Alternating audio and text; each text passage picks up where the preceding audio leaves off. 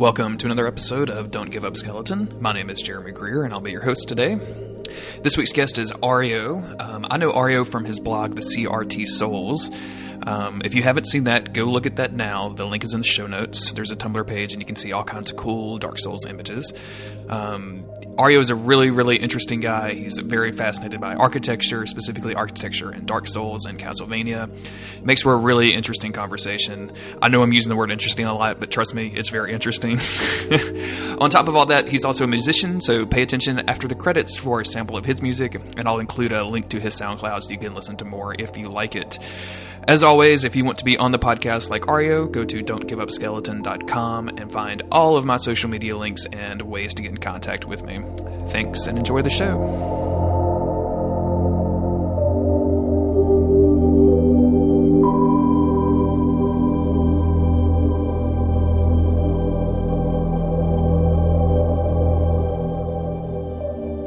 Well, tell me how you came to find Dark Souls. Like, what's your history with the series? I think it kind of started with Demon Souls. One of my friends I don't really know how he heard about it, but he just kind of happened upon the game somehow. And actually, my experience with that was seeing him play it for most of the time. And that was just kind of in the back of my head, like, oh, this is an interesting, kind of unexpected game. Just seemed to kind of come out of nowhere. And I think that's kind of how it felt for a lot of other people too, which is like, there's this growing sense of this, interesting sort of outline game. And in time, enough people know about it that it sort of grows into a bigger thing. But that was in the back of my head.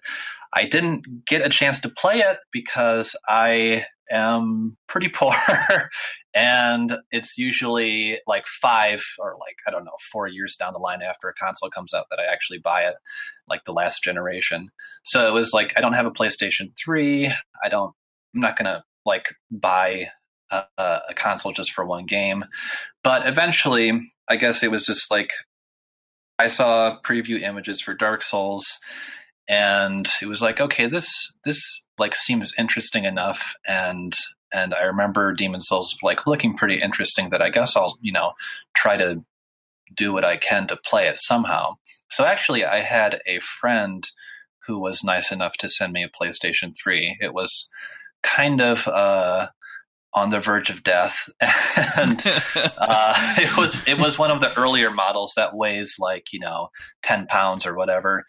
And it actually lasted for, I don't know, a couple of years. Like he was expecting it to die, like, I don't know, a couple of weeks after sending it. So I had that. And I had actually just bought a copy of Dark Souls, even if I wasn't actually going to get a chance to play it.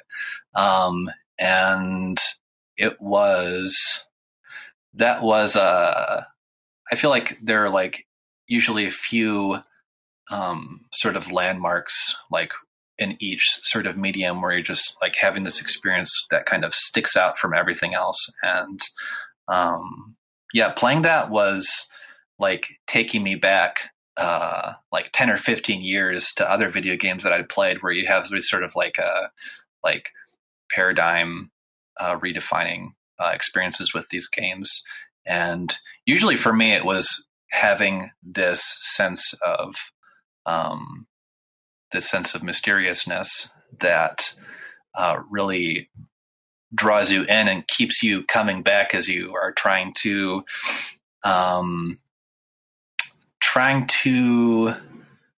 sort of uncover new layers of that experience each time you're replaying the game.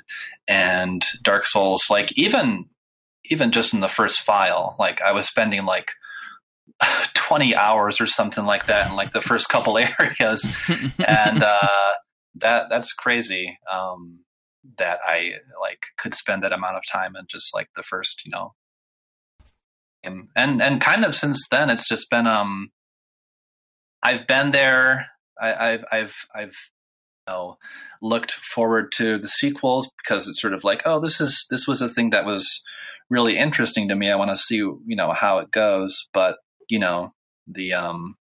the diminishing returns effect is real, and you know, nothing, at least for me, the second and third games are they're fine. They have interesting things, but it's still mostly for me like Demon Souls, Dark Souls, and I guess broadening it a bit, Bloodborne have been like the by far the most interesting modern games for me. Yeah, those three games feel like a trilogy in and of themselves, more so than Dark Souls 1 through 3 does to me. Like that seems like the anthology of the Soul series more than like Dark Souls 2 or Dark Souls 3. And not taking anything away from those two games, like there's things to love, and there's things to. Both of those games are amazing. Like they're probably head and shoulders above most AAA games that sell 5 million copies nowadays. But like there's something about like the worlds of Demons and Dark One and Bloodborne that are just fascinating to me. Like they seem more realized than Dark Souls 2 and 3 do. I think it's that they're also, they have the benefit of having these sort of self-contained worlds. And even if, Dark Souls 2 and 3 have, ostensibly different locations that you're going to, it was a lot more interesting for me to play Bloodborne than it was to play Dark Souls 3. Way more interesting here, just because of have this totally redefined voice and sense of how, I don't know, it engaged me a lot more. And you have this chance to sort of create a new relationship with a video game world that sort of is set on its own terms, and you're not really trying to figure out, how would I rank this? Is this better than this, or is this better than that? In the way that you kind of have a relationship with a delineated series. You're kind of always trying to figure out like which one you kind of prefer, and it's kind of annoying. I kind of just want to be like, okay, these games are all interesting and they all are doing different things, and I kind of just it's easier when they're separated. They don't have, they're not trying to make connections between themselves. I think it's I think it serves their own narratives better when they don't have to connect back to something else. Like I feel like Dark Souls 2 would have been just like if they had just named it like Dragon Souls and just had no references to Dark Souls 1 outside of, patches or, occasional item descriptions or Moonlight Greatsword or something. Like it would have probably been viewed as a better game than it was viewed at the time that it was released, because people's expectations going into Dark Souls 2 was like, oh yeah, we're going to continue the story, we're going to link some fires, or we're going to keep going, and it kind of wasn't that, and I think it hurt itself in the long run. You mentioned spending like 20 hours in the first few levels of Dark Souls 1. Can you kind of describe what you were doing with that time? Like, are you looking around and like, are you just dying over and over again like most of us? Or were you like learning the combat? Probably, yeah. I mean, it was a learning process. It wasn't really, I wasn't hitting my head against a brick wall. Like, I know that, I've seen like horrifying posts on forums where people are like, yeah, after a year-long hiatus after like Ornstein and Smo ground my will into non-existence, I finally returned and won. And that was and that sort of stuff never really happened to me. Like I kind of, the hardest parts I might have died a handful of times, but I got past them. It was more of it was just like taking in the game as slowly as possible. Like it was sort of this realization of like, oh, this is like my first experience with this thing that feels really, really interesting, and I want to take as much time as possible and not rush through it at all. So it was trying to take in all the details, trying to just focus on discrete parts of the levels, taking in, the architecture, how the world was connected, just trying to delay the end as long as possible. Like it's that feeling of like, I don't want this to end, so I'm gonna just, draw it out as much as I can tolerate. Is that something that you do with all games? Like, do you kind of look around at the architecture, or is Dark Souls 1 just like, because it is based on actual architecture from the real world, like everyone sees the buttresses in Anor Londo, or like the staircase that's in the actual palace of Anor Londo. Like, does that work for other games as well, or is it just specifically a Dark Souls thing? It'll work for other games, like if the environments interest me enough. But these games kind of are like, they kind of do feel separate from a lot of other contemporary video games to me in that respect. Like they're giving me all of this architecture that I'm obsessed with this sort of stuff outside of video games, and it's like, oh, okay, here's like a made up world where actually I can indulge all of these interests. And like I'm trying to think of another game where I might have done that. Maybe Dragon's Dogma? I'm not sure, although that's kind of a weird choice. But I did spend a lot of time with that game kind of unexpectedly. I can't think of too many other games where I've done that, like since Demon's Souls or Dark Souls. Maybe Final Fantasy 12. Okay. Oddly enough. I don't know. These are all weird games to sort of mention. It feels like really, really flawed games that a lot of people don't like, but I somehow spent hundreds of hours with them. Those are both games that I've played a little bit of, and like told myself at the time, like I'm definitely coming back to this when I have the time. And now I'm like, it's 10 years later, and I'm like, I should have gone back to that when I had the time. And I keep waiting for, like, because they put Dragon's Dogma on PC, and I kept waiting for like the inevitable PS4 or Xbox One, port of that to come out or to be announced, and it just hasn't happened yet. And the way that people talk about Dragon's Dogma, like especially the later parts of the game, like climbing monsters and things like that, sounds really, really fascinating to me. And I feel guilty for not going to explore that game more. So. It's interesting, especially the expansion where they sort of turn it into a sort of more dungeon crawly mold. But yeah, if you ever have the compulsion, I would totally try to give it another shot. So the architecture and stuff in Dark Souls 1, like you mentioned, like looking at it, was that the kind of inspiration for the Tumblr blog, which is how I found you, which is the CRT Dark Souls? Oh, I started that. I actually had I had started a blog somewhere else. It was probably on a blog spot. I had started it actually for Castlevania, which was the video game series that I kind of started to be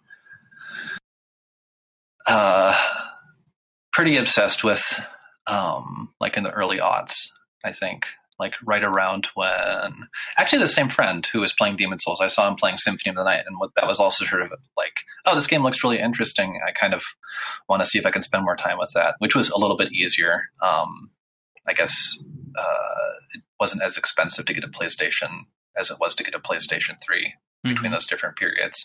But I started that for Castlevania, and it was sort of, the intention was picking apart the level designs and talking about how they functioned and what I thought was visually interesting. And it kind of has strayed a little bit from that. It's been more Souls and Bloodborne related for the past year or a couple of years or something like that, just because those are the games that I'm playing more often now and replaying. But it was originally going to be sort of like, I'm going to go through this game and talk about the stage design, and then I'll go to the next game and do the same thing.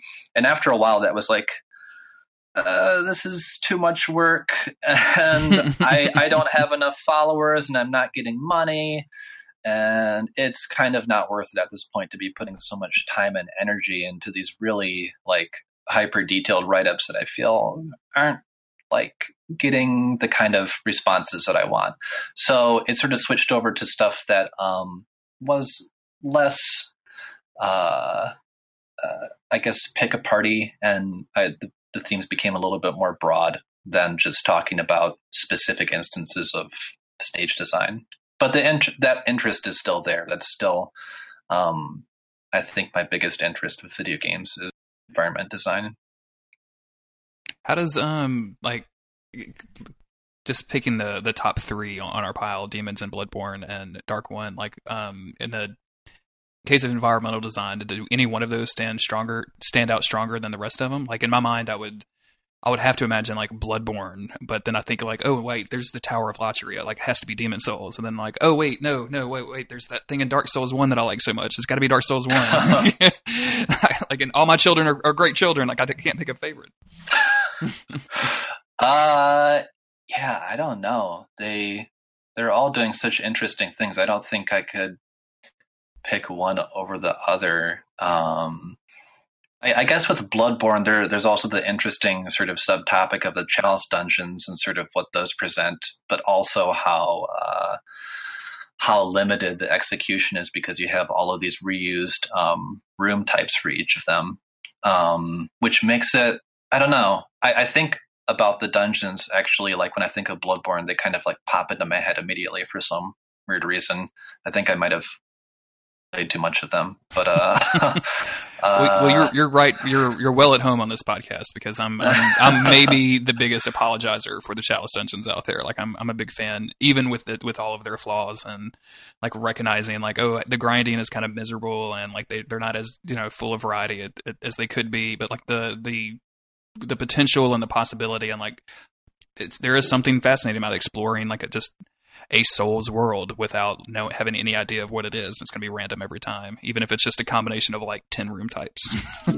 Yeah, I think I probably said this before somewhere, but it was like I really would have taken like a huge expansion to the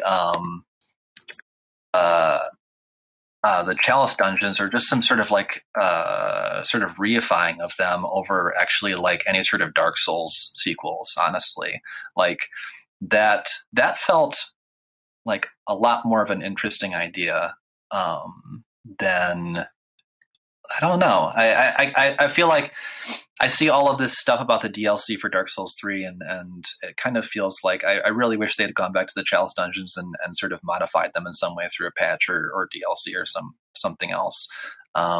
And I don't know. There was something interesting about that. Maybe I was sort of coming off of Dragon's Dogma a little bit too hard there because the dungeon crawling there is sort of the same thing where you have these room types and they're just sort of rearranged for each stratum. So I was a little bit more willing to accept them after that. But yeah, the worlds between those three games are like, they do such different things and such a bunch of interesting things. I don't think I could prioritize one over the other. They all seem sort of valid in what they're setting out to do. It sounds, and correct me if I'm wrong, but it kind of sounds like these games are like are very much like a single player focused game with you like kind of taking your time through the world and exploring every inch and every crevice of it. Do you participate in any kind of the online stuff at all, or like do you Demon's Souls had the weird world tendency systems, and that's something that's super fascinating and interesting. And then, but like even just like bringing people into your world or seeing phantoms or anything, like did you get into the multiplayer aspect at all? I got into it insofar as I used help if I needed help, and then I kind of felt motivated after people helped me to help other people. It was sort of this like take and give effect of like, oh, someone out there like was like generous enough to, I don't know, wait like 10 minutes for someone to summon them or something, because the summoning signs are weird in Dark Souls 1, right? Like you can only walk so far before they suddenly disappear. Yeah. And then in Dark Souls 2 and 3, the designers were kind of like, that's kind of a bad idea. We'll let you walk around like the entire area. Like you have to go to a totally different area for the summon signs to disappear. So I got help when I needed it. Or I felt like I was just kind of bored by like the boss and I was dying too much to it. And I was like, I get to a point where it's like, okay, I could like spend 2 more hours on this, trying to learn everything, but I kind of just like, I'm more interested in exploring the world. So I'm just going to get some help and move on. I never got into doing the PvP stuff that much. Mm-hmm. Maybe for a little bit when I had a friend who was also doing it, like really into that. And we would, I don't know, have like 2-hour sessions, like in the forest in Dark Souls, and just doing silly shit, like throwing the prism stones onto all the trees to make it look like Christmas time or whatever. Absolutely. And that was the best. Like the best PvP experiences I have are just like summoning weird people who are doing weird shit, and like having these sort of weird wordless interactions, and not really actively seeking out like I don't know, like having explicitly Like Fight combative, Clubs or something like that. that stuff never really interests me. And kind of, I feel like the more codified the games became, the less I was interested in the multiplayer. Actually, to be honest, like they made the covenants, more understandable, and sort of the effects and how you might be summoned more sort of like more clear with each iteration. But I kind of preferred the multiplayer aspects as like these sort of opaque systems where they lent more mystery and sort of anxieties to the experience of playing the game, which is why I like the world tendency so much. It's I guess it's not the same as like multiplayer, but you are having this sort of this thing that's happening sort of outside of sight in a way, and it's influencing the game world somehow. And that's kind of how I enjoyed the multiplayer, which is like I could go through this area and not experience like someone trying to ruin my life by camping in like a really annoying position and trying to kill me, or that could happen and somehow make that experience a little bit more interesting. So kind of at this point, it's like I know what to expect, and that multiplayer element to the games is kind of like, I could take it or leave it. It kind of doesn't seem to matter at this point for me. I'm, talking about the world tendency and Demon Souls and Dark Souls 1 both have such weird online components that are, you said the word opaque, and that's a great description of it. Like world tendency is almost like, even today, like 5-6 years into that game's life, I probably couldn't give you an accurate description of world tendency, like and how to accurately change it, and like how it interacts with character tendency and how that interacts with server tendency and all those things. But it was just so weird, and like the Vagrant system in Dark Souls 1 was so weird. There was a former guest of the show that wrote a blog post, Illusory Wall, talking about how just great and weird Dark Souls 1 was with this stuff, and how none of it really made sense, and it didn't really have to exist. It just did because it could, and how the games have kind of lost that as it's going along. He wrote it right before Dark Souls 3 came out, kind of hoping that Dark Souls 3 would have those things. Yeah. And it really doesn't. Like like as you said, like all the covenants just kind of make sense. Like they're to fight other people or to protect other people by fighting other people, or to get summoned to go fight other monsters or other people. Like that's pretty much it. Like there's nothing like, I don't know, man, like, going into the same area in Demon Souls when you had a, black world tendency, and realizing like, oh wait, there's a red phantom here, or going in it with white tendency. It's like, there's a whole other person I can talk to. This is crazy. Where were you when the last time I was here? Like that stuff is so good to me. And I really wish they had like kept up with the weirdness of those two original games. Yeah. Like I kind of don't want to do too much of like the like Dark Souls was the best, what happened sort of discussion, because it seems kind of like it always comes up. But yeah, that I actually know the post that you're and person you're referring to. That's the kind of stuff I love. That's why I like games like Symphony of the Night so much, in part because you have all of this like stuff, all of this sort of like clutter. It's like you could take it out, it could still like be a functional game, but all of this, all of these sort of weird superfluous additions make the sort of mysteriousness of what's already there like even more confounding. Like the Gravelord Covenant was so like, that's such a great idea. It's so flawed. I at this point now, it's like I kind of, if I ever experience it, it's like I just see like the message of like disasters are gone after the Gravelord servant was defeated or whatever, and it's like I never even got to see it. Like no. But it's also cool because it's like half the game I've never seen infected by the Gravelord servants. So there's this whole experience of like actually these environments, these experiences of like going through these environments I've never had, and it's kind of just out there waiting to happen. It probably won't ever happen, but the fact that like it could happen makes it interesting to me. Same for the world tendency. It's like I haven't met probably like a third of the NPCs in Demon Souls because of world tendency, And like, I'm fine with that. Like, I like that I can do something arbitrary, maybe 5 years from now, and I'll just suddenly have this, chance encounter possibly. And I like that. I like, I'm not out there trying to like look at the wikis and figure out like how to do something. Like, I kind of just want it to happen based on my arbitrary choices. There's something fascinating, and gamers work against it all the time because, like, by nature, it seems like most gamers, and I'm not trying to like cast aspersions upon gamers or anything like, but it seems like most people who play games, like, they want to experience 100% of the game no matter what. Like, if I bought the $60 game, I want my $60 worth of content. And it's interesting that in all of the games, we'll leave just giant optional areas that are completely missable. Playing Bloodborne for the first time when it came out, like, all of my friends were like, oh my God, I got kidnapped and now I'm in this whole other area. And I was like, what do you mean you got kidnapped? I have no idea what you're talking about. Like, I just totally missed it. And like, reading up on it later, realized like, oh, this thing can happen. And I didn't have that experience. So like, my fundamental experience with that game was different than a lot of the people that I was talking to at the time. And that to me is fascinating, that a game designer can let a player like just, hey, yeah, it's okay if they miss this. Like, if they want it, they can get it back, or if they go through it again, maybe that they'll see it. But we want them to have their own experience without, press X to enter the DLC. You know what I'm saying? Like, it's always fascinating to me, like, to give players that much leeway, I guess.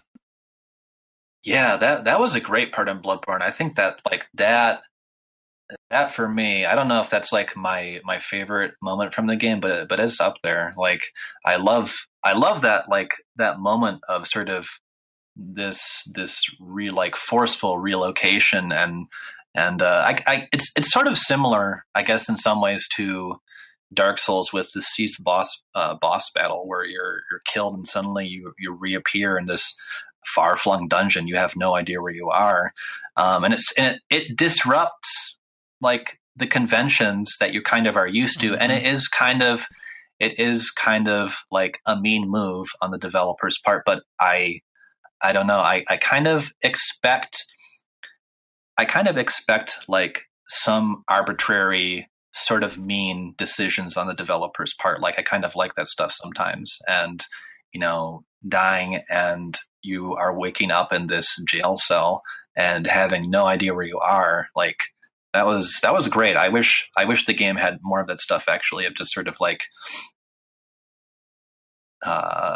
just these sort of things, these moments where your control is sort of taken away, your sort of agency is taken away, and you have to sort of sort of like remake sense of what's going on, and what was already going on was already confusing enough.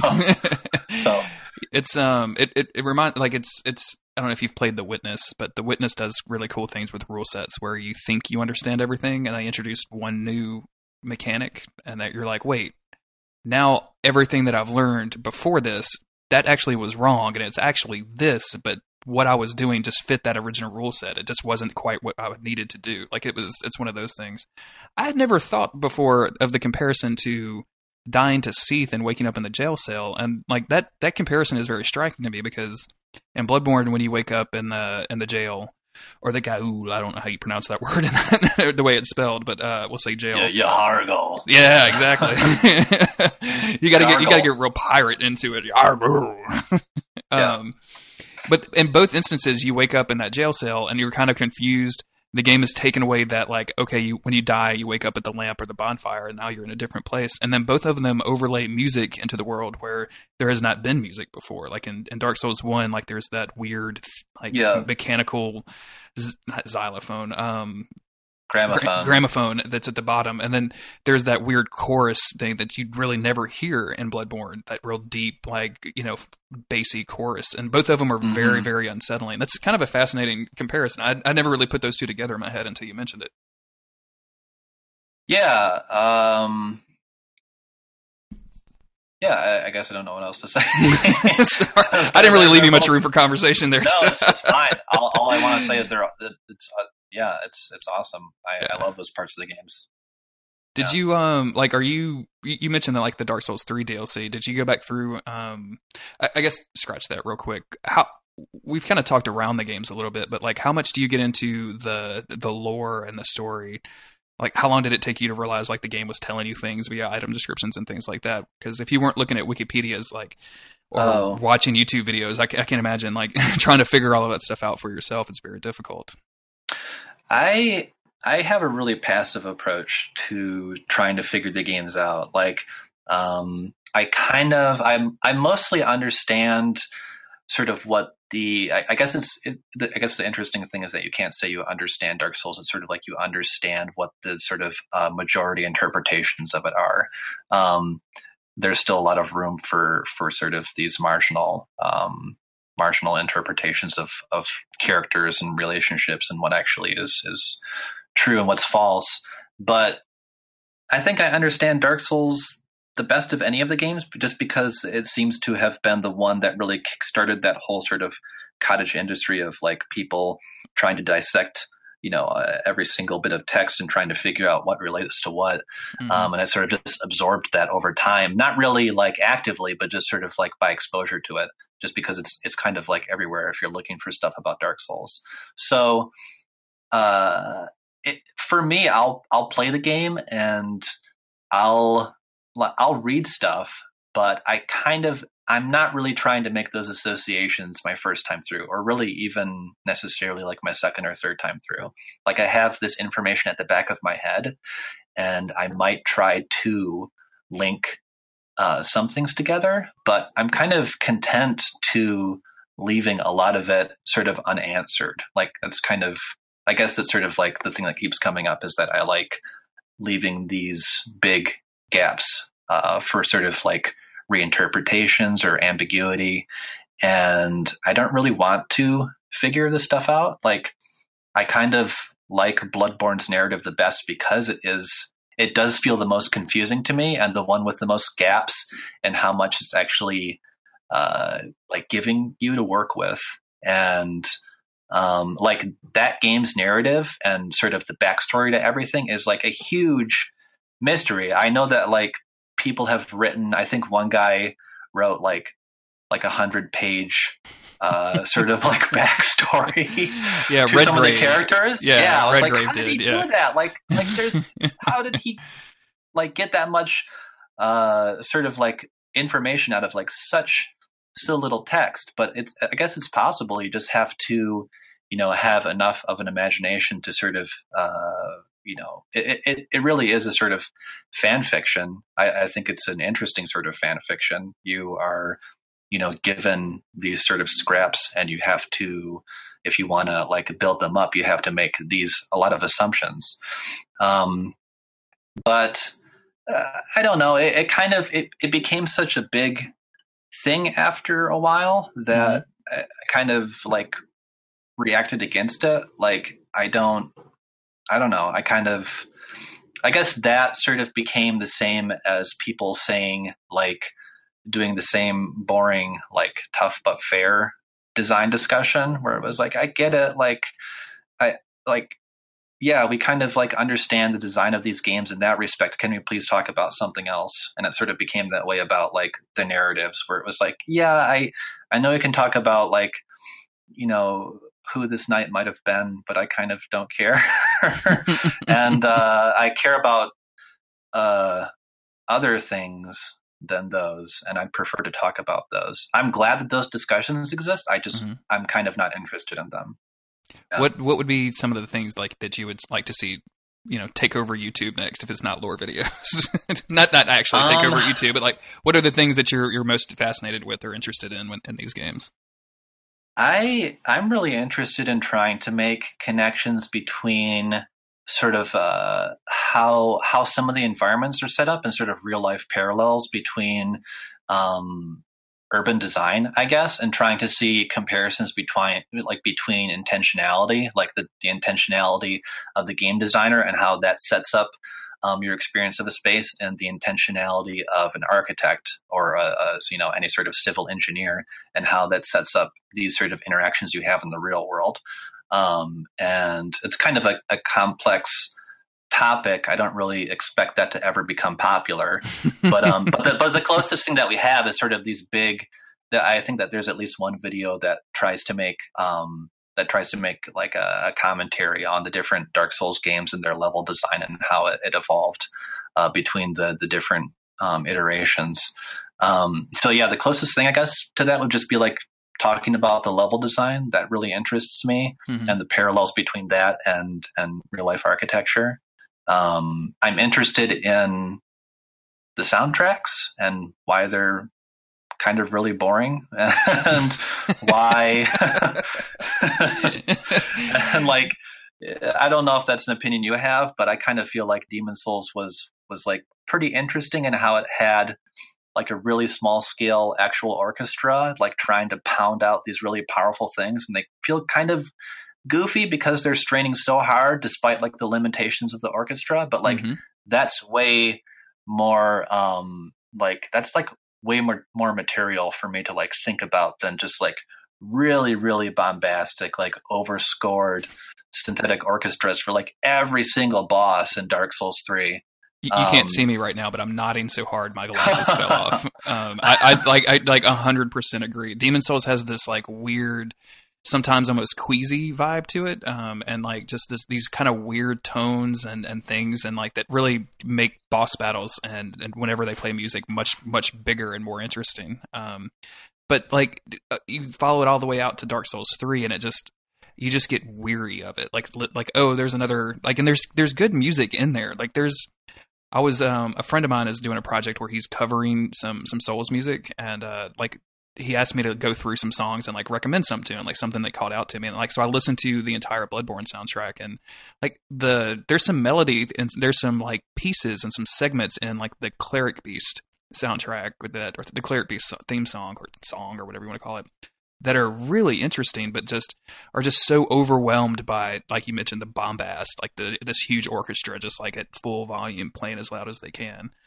And it's kind of disappointing. Like there's good stuff there. I wish they would kind of pare it down to something more simple.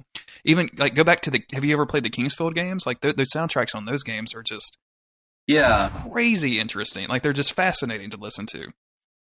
Yeah, I haven't played all of them, but I have listened to most of the soundtracks, and yeah, it's such a stark contrast to the later the Souls games. I do actually like Bloodborne's soundtrack a lot, but it does feel like it feels different to me than Dark Souls 3 because they do have an actual orchestra, and they can't like it does try at times to be extremely loud and overwhelming, but it still isn't as loud and overwhelming as anything in Dark Souls 3. Like Dark Souls 3's like first boss, its theme sounds like a final boss theme to me, and I'm like, what's the distinction that I'm supposed to be making here? Like this sounds like the most important thing ever is happening, but I'm fighting a tutorial boss.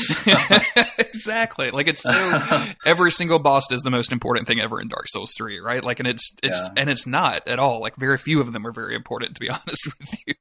Yeah. But it's oh man, I want it to be better, and like there's music in there that I like so much, but the example that I always go back to is the Soul of Cinders theme, like when they bring in Gwyn's theme from Dark Souls 1, and it's to me, and I don't know if you share this opinion or not, but to me, like that they just like they didn't ruin that song for me, but like it was just totally inappropriate. Like at that point, I was just like, I don't know why you're like, I know why you're doing this, and I hate it. I know exactly what you're doing, and I don't like it. Yeah, no, it's like, oh, remember this? Yeah, there's a lot of stuff in the games kind of afterwards where it sort of is like, you can understand why they're doing it. They're making that association, but it's kind of like, I'm like, you're so focused on like it's a way, way, way harder boss fight than Gwyn. And you're so focused on the intensity of that kind of when the soft piano comes in, it's like, okay, great, but I'm really focused right now, and I'm trying not to die.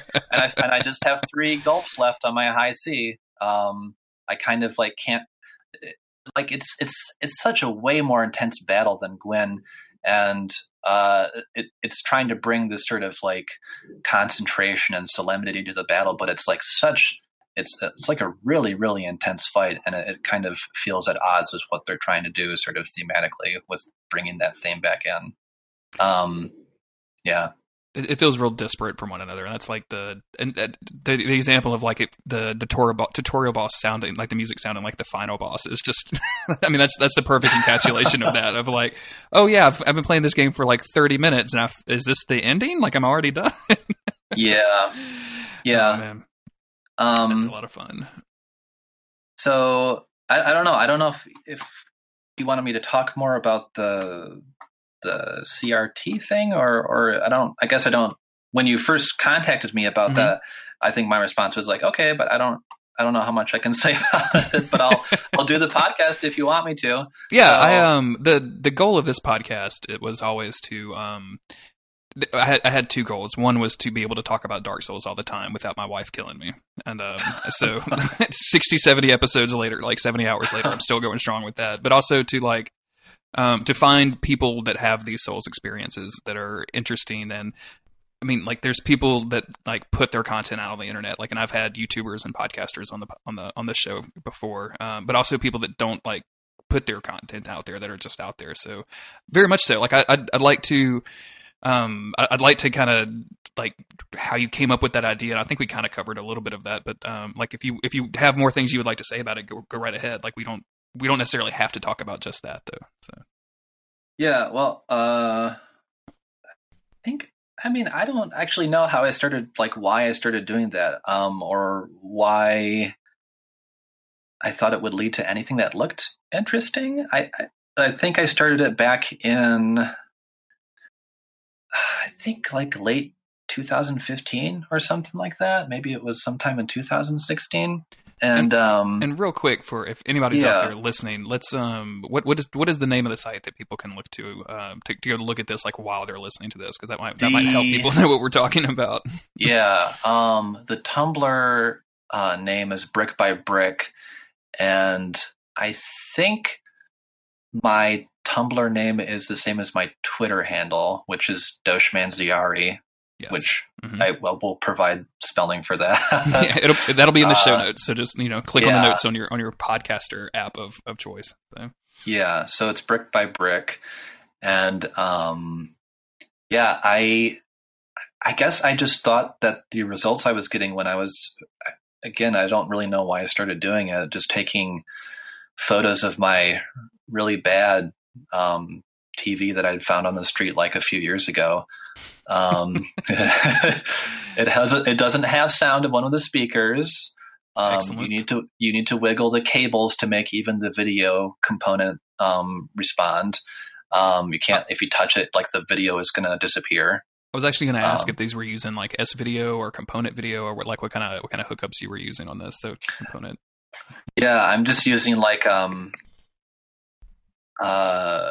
it's just like the what is it, like the red and yellow jacks from the So I thought the results were really visually interesting. Like it doesn't look like that when I'm playing the game. It doesn't look that fuzzy and sort of indistinct. Like it looks pretty okay.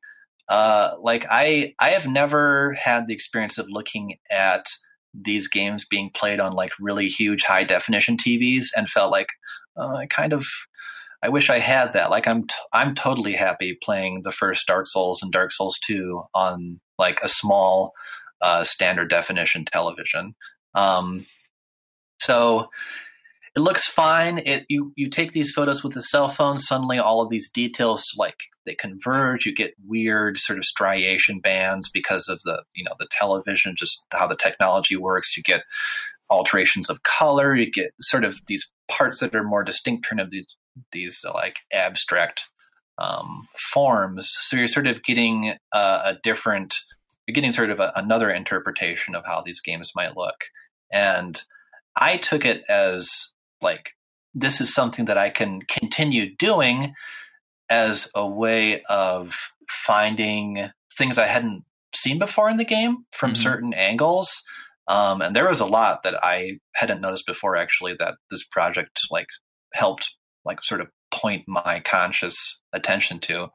But it was also me taking it as an opportunity to just sort of like re-experience the game in like a really singularly minded way. Like, this is what I'm setting out to do, and I want to sort of spend as much time as I can, again, sort of similar to the first time that I was playing the game, in each of these areas, and really take in all of their details and try to find interesting camera angles and sort of focal points that people might not be paying attention to otherwise, but which also helps me sort of, it's just the same as any other like replay of a game. Ideally, like, the best sort of replays are ones where you're sort of uncovering a new dimension of your relationship to that game. And for me, this was sort of like uncovering new dimensions to the environments, and just letting me appreciate them more. Is this and correct me if I'm wrong here, but you also do the like ambient sounds YouTube videos? Oh yeah, I just started doing that like a couple of weeks ago or something like that. Yeah. I'm fascinated with those because one of my I had a really interesting experience with Dark Souls 1 where I don't remember what the situation was. It may be one of those things where I was like waiting for a friend summon sign to show up in the Undead Burg so we could goof off or whatever. But I just happened to have my speakers turned way up without realizing it, and then like unmuted it, and I could hear like all of these. And the Undead Burg especially, like, it's almost like whispering that's happening in there. Like, you can kind of hear like all of this thing, and it made me want to like go put on headphones and just like turn it up as loud as I could to hear all this detail that you don't normally like really pay attention to.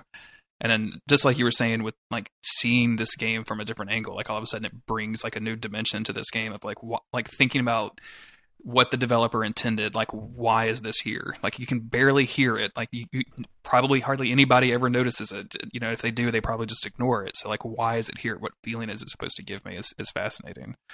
Is that like, what kind of made you start that YouTube series as well?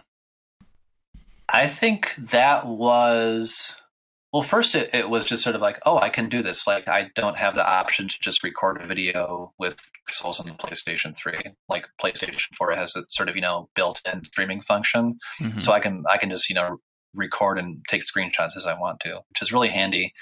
And there were pre-existing series like that, actually. There is one on YouTube where a person has gone through, I think, all of Dark Souls areas, and it has this sort of like, field recording endeavor where they're just, standing there for 10 minutes or something like that, letting the ambient sounds play out. So I was thinking of that. I was also thinking of, there's also one for Bloodborne. I don't know if it's every area, but it's pretty thorough. Like, you can just find these, I think, by typing in like Bloodborne ambient sounds or ambient audio or something like that. They'll probably turn up. Yeah, and I couldn't find that many for Dark Souls 3, and I just thought it was like a way to sort of fill that gap. I assume someone will eventually do that, but I was like, I'll just do it for the hell of it. I also sort of like these fixed shots of like video game environments where it kind of goes against what you expect a video game video to be, which is like, a let's play or whatever, or a playthrough or a speed run, where it's just sort of like the person is actually just playing through the game, and you have that sort of vicarious experience of them, moving through these environments and doing whatever. But these are sort of like an opposition to that, where you just kind of like have a moment of, moment of stasis and just focusing on one thing. They're absolutely fascinating, and I was talking to some people about because I was kind of preparing for this interview today, and was listening to some of that stuff and like looking through the Tumblr and things, because not that I don't just look through the Tumblr, like some of those are my favorite screenshots in the world. Like, they're just really, really fun. Like, if you haven't already, please go to the Tumblr and like take a look at some of them. Like, they're just fascinating to look at, and it gives you like a whole different view of Dark Souls. So, and I was like, I kind of, like, I linked with some of that, and somebody was like, did you do all this? I was like, no, this is not mine. Like, this is a guy that I'm going to talk to tomorrow. Like, and they were just like, man, this is really good. I've never even thought about doing this. So it was a really interesting thing. Ario, thank you very much for spending an hour with me today. I really appreciate it. This has been kind of a fascinating conversation, and I very much appreciate you taking the time out of your day. Can you tell people where they can find you on the internet? Yeah, I have a Twitter account. It's the same as the Tumblr account. I think it's at Doshmanziari. It's DOSHMANZIARI. And so yeah, there's Twiddler. And brand new social network from don'tgiveupskeleton.com. Not twitter.com. There's the Tumblr. I think that's mainly it. I do have a SoundCloud, but that's kind of its own separate thing. But as far as those things go, like with writing, it's just mostly Twitter and Tumblr. I did have a Gama Sutra or Gama Sutra, however you pronounce it, account, and then I was like, I'm not being paid. I'm just going to stop. It's fun to do for a while, and then like, why am I doing this? Why am I spending 4 hours on this article? Yeah. I completely understand that. Yep. So I think that's it. Yeah. Excellent. Well, thanks again for being on the show. I very much appreciate it. Yeah, thanks for having me. As always, I've been your host, Jeremy Greer. You can find me on Twitter at JGGreer. You can find this podcast and all of its various social media accounts at don'tgiveupskeleton.com. You can also find links to come onto the show, like Ario. Just send me an email or whatever, and we'll put you on my guest list, and we'll get it figured out. Thanks for listening. If you have time, leave me an iTunes review. It kind of helps spread the word of the show. If you can't do that, maybe tell a friend about it that's into Dark Souls just as much as you are. Thanks, and remember, don't give up, skeleton.